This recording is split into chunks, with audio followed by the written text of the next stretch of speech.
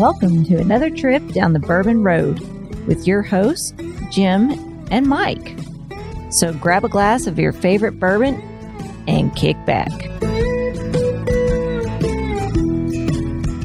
We would like to thank Tommy and Gwen Mitchell from Logheads Home Center for supporting this episode of the Bourbon Road.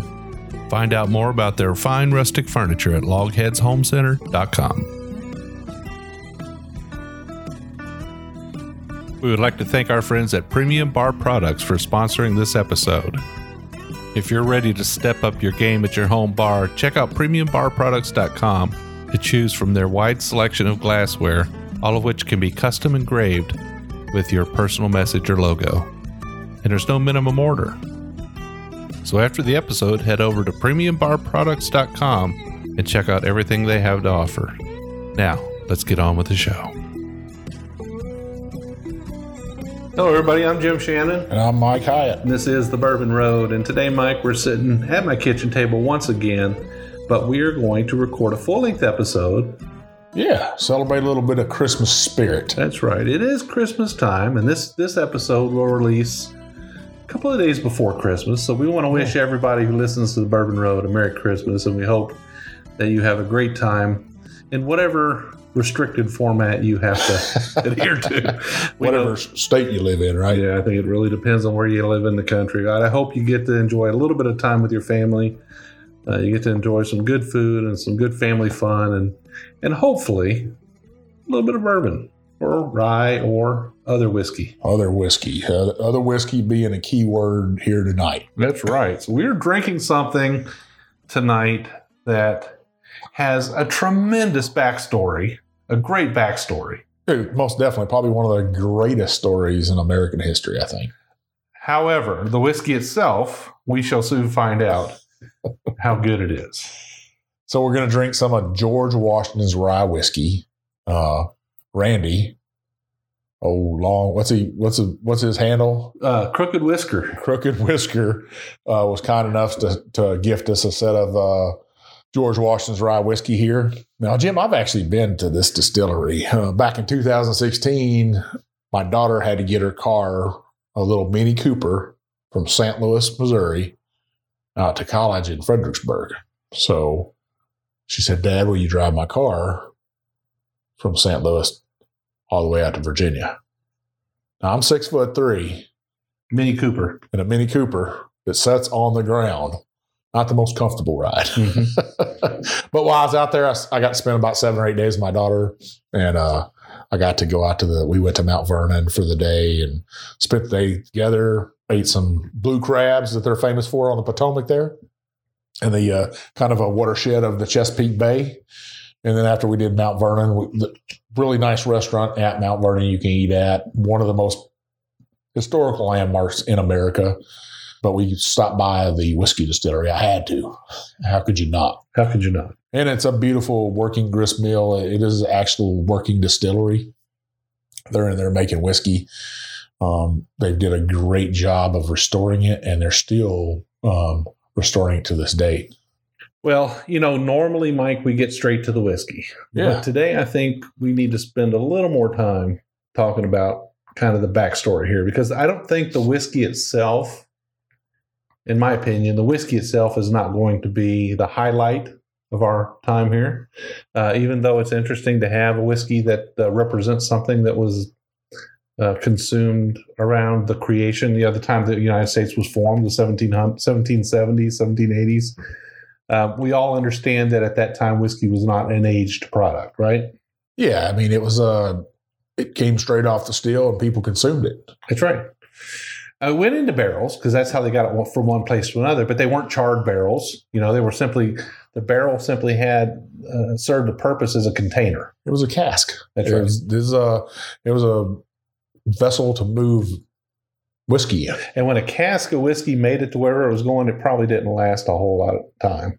Probably not. Yeah. I can't imagine it lasts that long. So George Washington really did, if you go to that distillery, he really did own and operate that commercial distillery.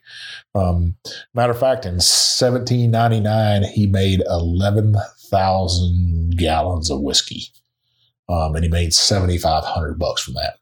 Today's money, that's about $120,000 though. So he did all right. He was doing all right. He did all right. That's a year's wages. He was a man of many talents and stuff. But it was actually a guy named James Anderson, Washington Scottish farm manager, who convinced Washington to begin his own distilling operation. Yeah, so he actually started. Now, he was busy with the war and with Continental Congress and all of those things from the mid 1770s up until 1790 or so. He was quite a busy guy. He didn't spend a whole lot of time at Mount Vernon, so he kind of returned to Mount Vernon after his stint as president. Sure. So so his farm manager, I guess you said he was a Scottish fellow, huh? Yeah, they make small rye whiskey, right? I'd like to talk a little bit about the winter of 1777. So everybody's heard of Valley Forge. Yeah, that's a struggle. Yeah. That was real soldiers back then. Yeah, real soldiers. So Washington's army, was the main column of soldiers that represented the Continental Army. They had 8 different encampments as they traveled around kicking the British behind. But the third encampment they went to was called Valley Forge. And everybody's heard about the winter at Valley Forge, right? So from December of 77 until June, the summer of 78, they were at the Valley Forge encampment. And that winter was one of the hardest winters that Army had to endure. We've heard the stories about it. They had no food. They had no clothing. A lot of the soldiers didn't have boots. But one thing they did have, a little bit of whiskey. They had whiskey. Washington made sure that they had whiskey. Well, a lot of people don't realize that winter, a lot of those enlistments, those soldiers enlisted in the Army, those enlistments were running out then. So he had to have something to keep them there. Why not give them some whiskey? Absolutely. Keep that morale up. Well, that was their Christmas. Our Christmas is quite different here. We've got a wide selection of aged spirits from hundreds of different distilleries to choose from. Back then, their selection was quite limited. It was unaged rye, typically rye back then. Bourbon was something that came a little bit later and came from the state of Kentucky. But up north, the time of the Revolution, the American Revolution, it was all about rye whiskey because rye was grown up there. Well, hey, I mean, you got rye, you got water source. Why not make some whiskey out of it, right? So this is not a Kentucky rye. This is an actual rye. This is an actual rye. Now, it does have some corn content in it. They actually did a little bit of research. They looked at George Washington's ledgers, his books, his accounting from back then, and they found they were able to take his accounting and what grains he had bought for the distillery, and they were pretty much able to approximate what his mash bill was. So his mash bill was 60% rye, 30% corn, and 5% malted barley. That's not too far off of Kentucky rye now, is it? That's pretty close. Pretty close. So he operated a total of 5 copper stills at that distillery. Yeah. And it was one of the largest distilleries in Virginia at the time, or probably even in the Americas. The size of that place is pretty large. I would say it's as big as Woodford Reserve. But when you go in there, it's about 80 feet long. It's 2 stories. It's a grist mill. What you think of a grist mill, it has some canals there that water go in and operate the grist mill and stuff. It's just neat to see that they had that technology then to make it's kind of an industrial complex for the. Yeah, and he not only, farmed the grains, he made the whiskey, and he also ran a cooperage as well. So they had a cooperage there. So they did raise their own barrels as well. Kind of interesting. So the most common beverage there produced at the distillery was whiskey, but he also had a little bit of sweet tooth, and he liked to make brandy too. Yeah. It wouldn't be some apple brandy, would it? I'm not sure what kind of, probably some plum brandy. It could have been some apple brandy there. So like you had said before, one of the neat facts about him and stuff, he didn't bottle his whiskey. So what they would do is, you see that old twist knob on the end of the barrel, a spout and stuff. They would put that up on a shelf and in a bar or a pub. And that's how you would get your whiskey out of there. Turn that little spout, and more than likely it would have been in a wooden cup or a wooden vessel. Well, you'd be the guy from the table that was sent over there to get a pitcher. A pitcher of whiskey. Pitcher of whiskey. That's some drinking. They didn't brand it. They didn't age it. So, like you'd said before, toasting or charring a barrel hadn't come about yet. Yeah, if you believe the legends, that happened a number of years later or around the same time in Kentucky with Elijah Craig. So Washington did operate his Mount Vernon with slaves, and there was actually 6 slaves that actually worked in the distillery with John Anderson. You had Hanson, Peter, Nate, Daniel, James, and Timothy all worked alongside with John Anderson for the production of that whiskey and the other spirits. So 6 people, old farm distillery, 5 pot stills, 11,000 gallons in a year. That's a big operation. Well, you got to think they were probably cutting a lot of wood. And we've actually talked to some people that actually did a recreation of that, of making that whiskey. And they say it is just hard manual labor. All right. Well, I'll tell you what, let's talk a little bit about that after we get a chance to taste this whiskey. We've put it off about as long as we can. So, but before you take a sip of this, so what you think they did with all that spent grain? We fed it to the animals, right? Fed it to his hogs, made them fat. Yeah. Yeah. That's what I would do. Virginia's known for its hams. All right. So on the nose, I'm getting absolutely White Dog, high rye white. It smells like hot buttered popcorn. A little bit of rye spice. It's got a little bit of sweetness to it. I think the corn its youth is there, right? I mean, it is. Smells like 1989 to me, Jim. But it's clean and it's fresh. Nothing musty or dirty about it. It's got a nice clean smell. But I do get that hot buttered popcorn and that rye spice.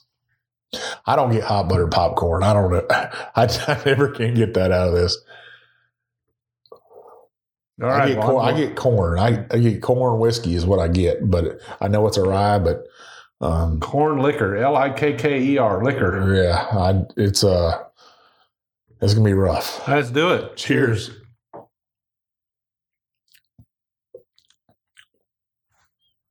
Oh, that's sweet. A lot softer than I thought it was going to be. I thought it was going to be very. What's the proof on this? This is 86 proof. I thought it was going to be very hot. I didn't think it was going to taste like that. A lot of that sweetness coming through on this.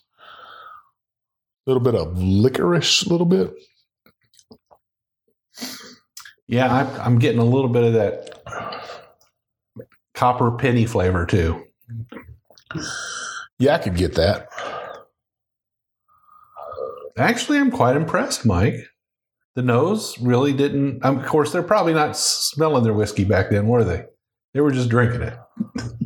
I mean, when you look at this, it just looks like water. I don't think the soldiers were sitting around with Glencairns sniffing their whiskey. No, they probably had their little tin cups or whatever they had in their kit. They probably weren't sniffing it or nothing. They were probably just trying to keep warm. And you see paintings and drawings of Valley Forge, and they got blankets wrapped around them. They got blankets wrapped around their heads and stuff. They were freezing to death. Sheets wrapped around their feet because they didn't have any boots. Yeah, they were starving to death. And Washington some said he was feeding them himself out of his own money and stuff. Because you're talking about poor, just basic people that came off farms. And it was Congress was dragging their feet, getting him money and provisions. Yeah.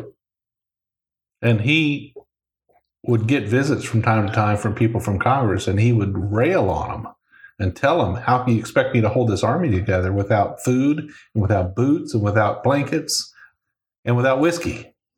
I just can't even imagine being a soldier back then, how rough it was. And, the only thing you got is probably some music, some song, and a little bit of this George Washington's hooch. This is tasty, Mike. I like it. I tell you what, if this is what I had to drink, I would not be complaining.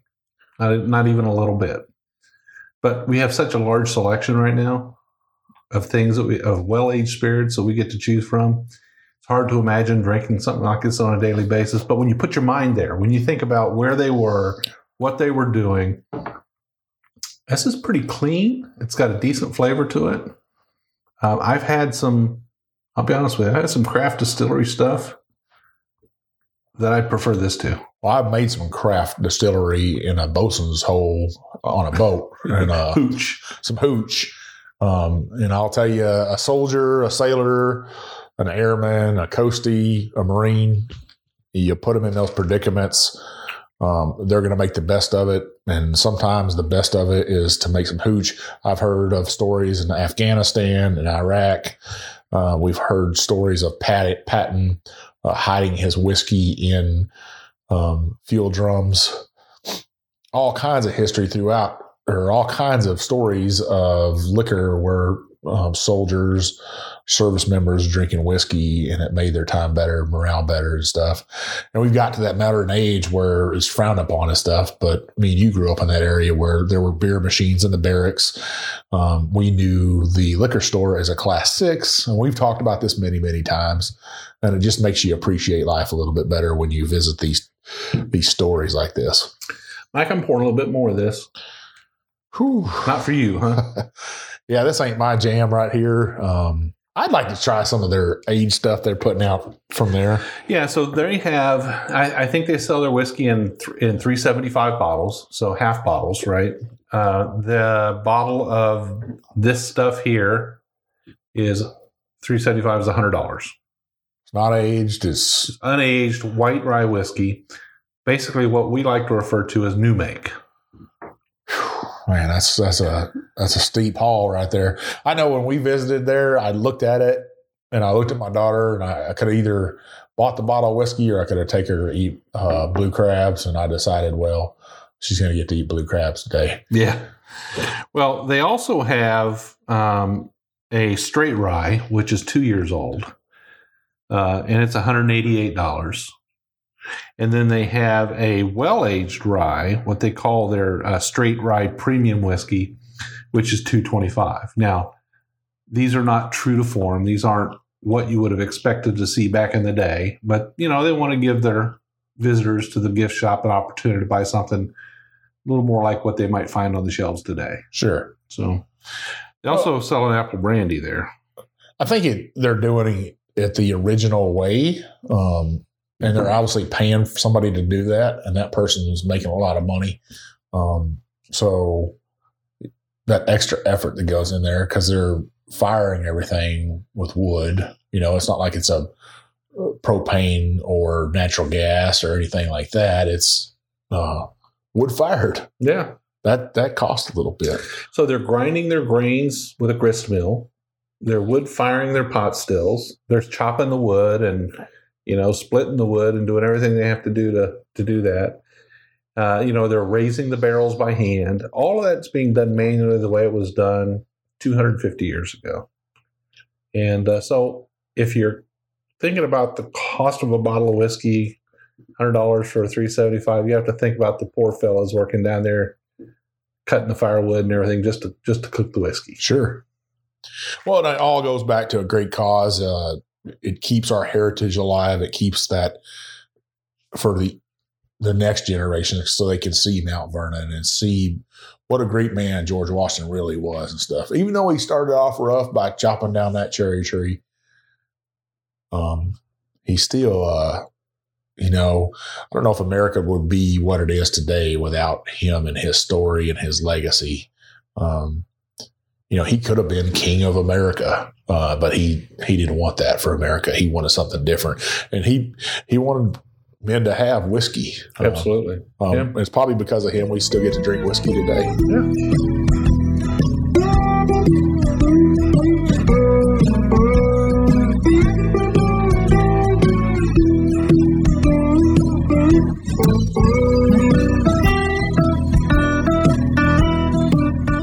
We would like to thank Tommy and Gwen Mitchell from Logheads Home Center for supporting this episode of The Bourbon Road. Logheads Home Center, nestled in the hills of Kentucky, is an industry leader in building handcrafted rustic furniture. Family owned and operated, they take pride in offering only the very best for their customers. The Logheads, and that's what they like to call themselves, are skilled woodcrafters who are passionate about creating rustic furniture for people who appreciate the beauty of natural wood. Owners Tommy and Gwen don't just sell the rustic lifestyle, they live it. And you can be sure that Logheads furniture will always be handcrafted in Kentucky by artisans who embrace the simple way of life. Logheads rustic furniture is made from northern white cedar, a sustainable wood that's naturally rot and termite resistant. Its beauty and quality will add warmth to your earthy lifestyle for generations to come. Be sure to check out everything they have to offer at logheadshomecenter.com. And while you're at it, give Tommy and Gwen a shout on Facebook or Instagram at Logheads Home Center.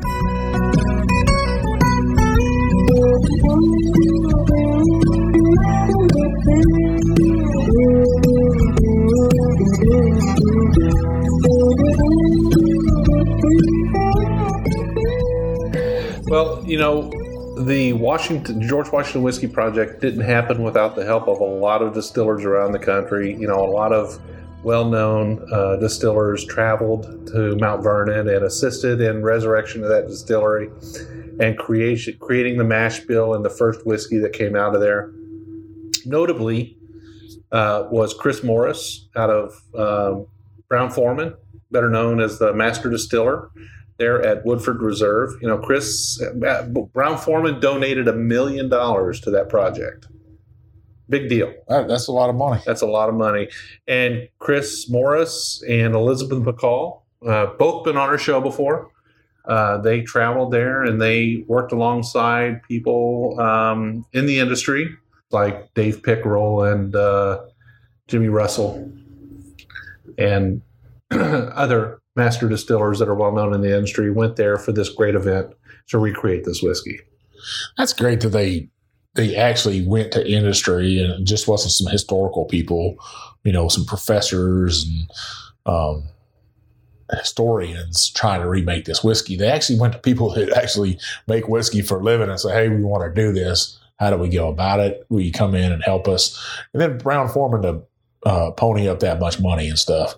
When you think about that, Brown-Forman ponies up $1 million, and that was in 2007, 2008 time frame.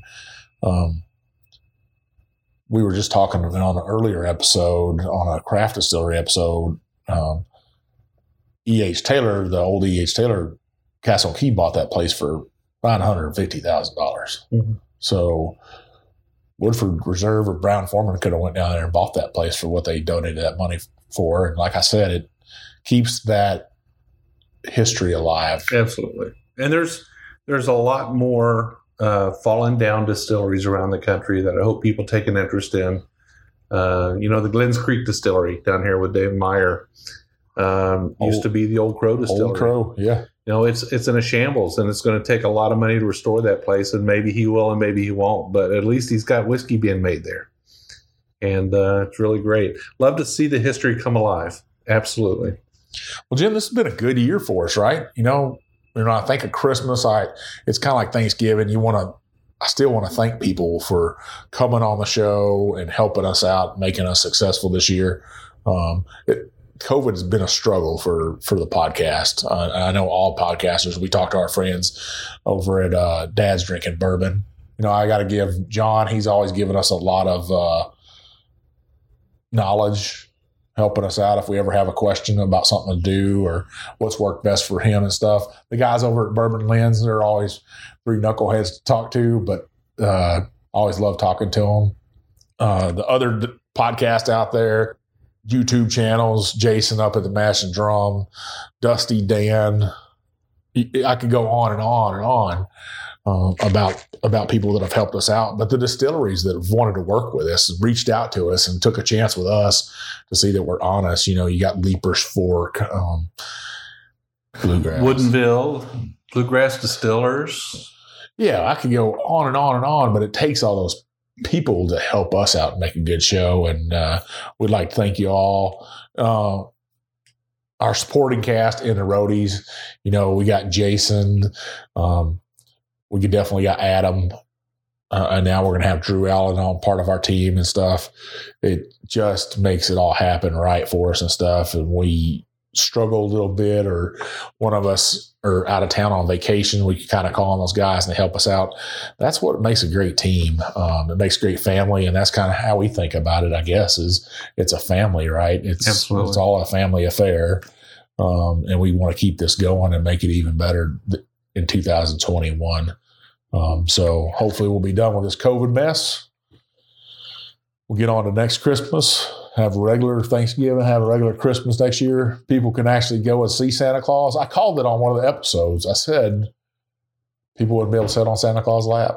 What do they do? You did, and I didn't believe it at that time. I thought it would be over by then. I hope the best for everybody. Hey, go out there to those craft distilleries, get some of that whiskey. I don't know. I don't have much to say about George Washington's whiskey. Randy, thanks for gifting this to us. I think if this is the only thing I had to drink, I'd drink the hell out of it. Yeah, so you and I are a little bit different here. I tell you what, I have always enjoyed, I'll tell you one of my favorite places. Now, when we go to on distillery tours, we get to taste White Dog. Everybody knows you get to taste White Dog. One of my favorite White Dogs is at Barton 1792. I absolutely love their White Dog right out of the still. They'll pour it for you. You get to drink it. It is hot buttered popcorn all day long. I can sit and drink that stuff. I wish they would sell it because I like that. And so we're different. People like different things. For me, I can drink the White Dog. I can enjoy it for what it is. It's not all that different from drinking other unaged spirits like tequila and vodka and gin. These are unaged spirits as well. Sure. They have different flavors. This is just something different. You either like it or you don't. Well, I think to me, it just brings back bad memories of better years. Yeah. My wild child self had done, self-punishment back in the teenage years and my early years in the Army and stuff, sitting in a barracks room, drinking bottles of Everclear, doing things we weren't supposed to be doing. But Everclear, that's a tough thing to swallow right there. But hey, those are the things that give you those gray hairs and give you some knowledge. That's hand sanitizer. There's plenty of that hand sanitizer would get drank in a barracks on a Friday and Saturday night, especially when the beer machine ran out of beers. You had to go to something, and soldiers are usually looking for that cheapest thing that'll get the job done. You add some Kool-Aid to that, and away you go. Absolutely. Well, Mike, this has been sort of a non-typical show for us. Probably not going to run an hour. We just wanted to sit down and sort of reminisce a little bit about what an early Christmas was like and drinking some of that early U.S. whiskey. And the earliest of U.S. whiskey. The earliest of U.S. whiskeys. Take a few minutes to thank our listeners for a great year. Let them know that we're still going to be here in 2021. We're going to be doing some great things next year, and we've got some terrific ideas on stuff to do. Barrel picks for sure. A lot of new merch. We're going to probably do an event or two. We hope all of this COVID thing has lifted, and we're able to get some people to show up in bourbon country here and enjoy a little bit of time with us and drink some whiskey and visit some distilleries and have a great time. Yeah, I'd say if you're coming in 2021 and you're a roadie, make sure you give me and Jim enough advance notice that you're coming if you want to see us. We'll try to make some time, sit down and have a drink for you. Realize that each one of us works. We both have jobs, and we're committed to those too. So if you give us enough time, we can plan and sit down and just at least have a drink with you. We love drinking whiskey with roadies. If you don't believe that, ask Adam. He'll tell you that we'll put on a spread for you. So absolutely. Well, Mike, we as always we do 2 shows a week. Normally, the long show, this one is an hour long, but we're going to stop around 30 minutes this time. Give everybody a chance to spend some time with their family during the holidays. We look forward to everybody coming back for our New Year's episode. We won't talk about what that's going to be yet because you're not going to want to miss it, though. You won't want to miss it. Be a funny guy on there. But we do also do short episodes on Mondays. They're usually related to a craft distillery review. We talk about a bottle that's just come to our attention, and we taste it and talk about it and give a recommendation or not a recommendation in some cases. But anyway, Mike, we also have a group on Facebook called the Bourbon Roadies. Yeah, so to enter it, you want to be 21 years old. You got to like bourbon. Come on now. Who doesn't like bourbon? It's like drinking breakfast cereal to me. It's great. And you got to be able to play nice. We have some great folks in there. They just don't like any rudeness. We have master distillers in there down to your brand new whiskey drinker. So remember, if somebody posts something up, they post it up. That's the whiskey they like to drink. We always try to say your bourbon, your way, right? That's right. So just remember that when you're in there, play nice. Our moderators do a great job of keeping it clean. So just keep your post clean. We appreciate it. Make sure if you post something, if you're sharing it, a link in there or anything, make sure you talk to the rest of the roadies and stuff. Just don't post a link up and leave it. I'm the guy that kind of moderates that. I like everybody to talk to everybody. Yeah, so if you're a bourbon group and you're coming into the roadies, and you're welcome. We love to have you there. And you're posting up interesting content for our users, we welcome it. We love you to come in there and post. We just want you to make it personal. Take a minute, say hey to the roadies, explain why you're there, make your post. Yeah. We try to do the same thing in other groups.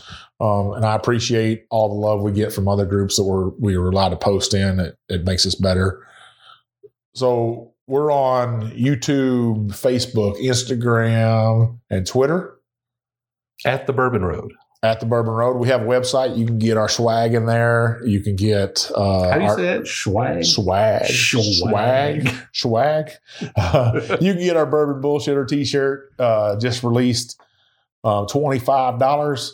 Charge a little bit extra for those big boys like myself, but hey, it's worth it. We take up a little bit more material. We're not on Patreon, right? We are not on Patreon. We're not on Patreon. So any money we get, you get something in exchange, at least for now. We'll see about that all later.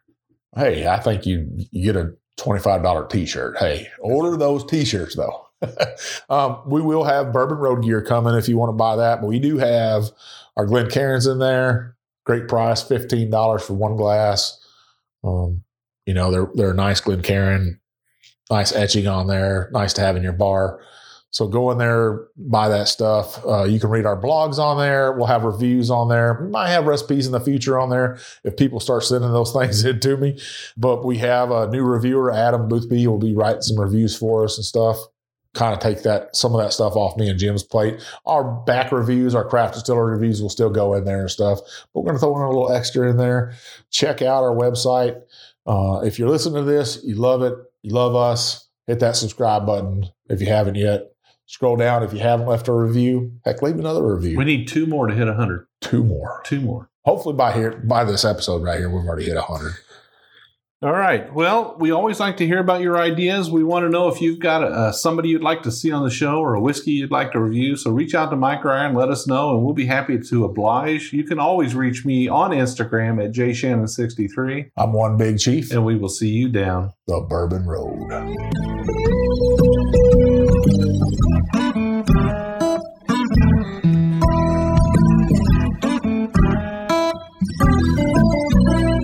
We do appreciate all of our listeners, and we'd like to thank you for taking time out of your day to hang out with us here on the Bourbon Road. We hope you enjoyed today's show, and if so, we would appreciate if you'd subscribe and rate us a 5-star with a review on iTunes. Make sure you follow us on Facebook, Twitter, and Instagram at the Bourbon Road. That way you'll be kept in the loop on all the Bourbon Road happenings. You can also visit our website at thebourbonroad.com to read our blog, listen to the show, or reach out to us directly. We always welcome comments or suggestions, and if you have an idea for a particular guest or topic, be sure to let us know. And again, thanks for hanging out with us.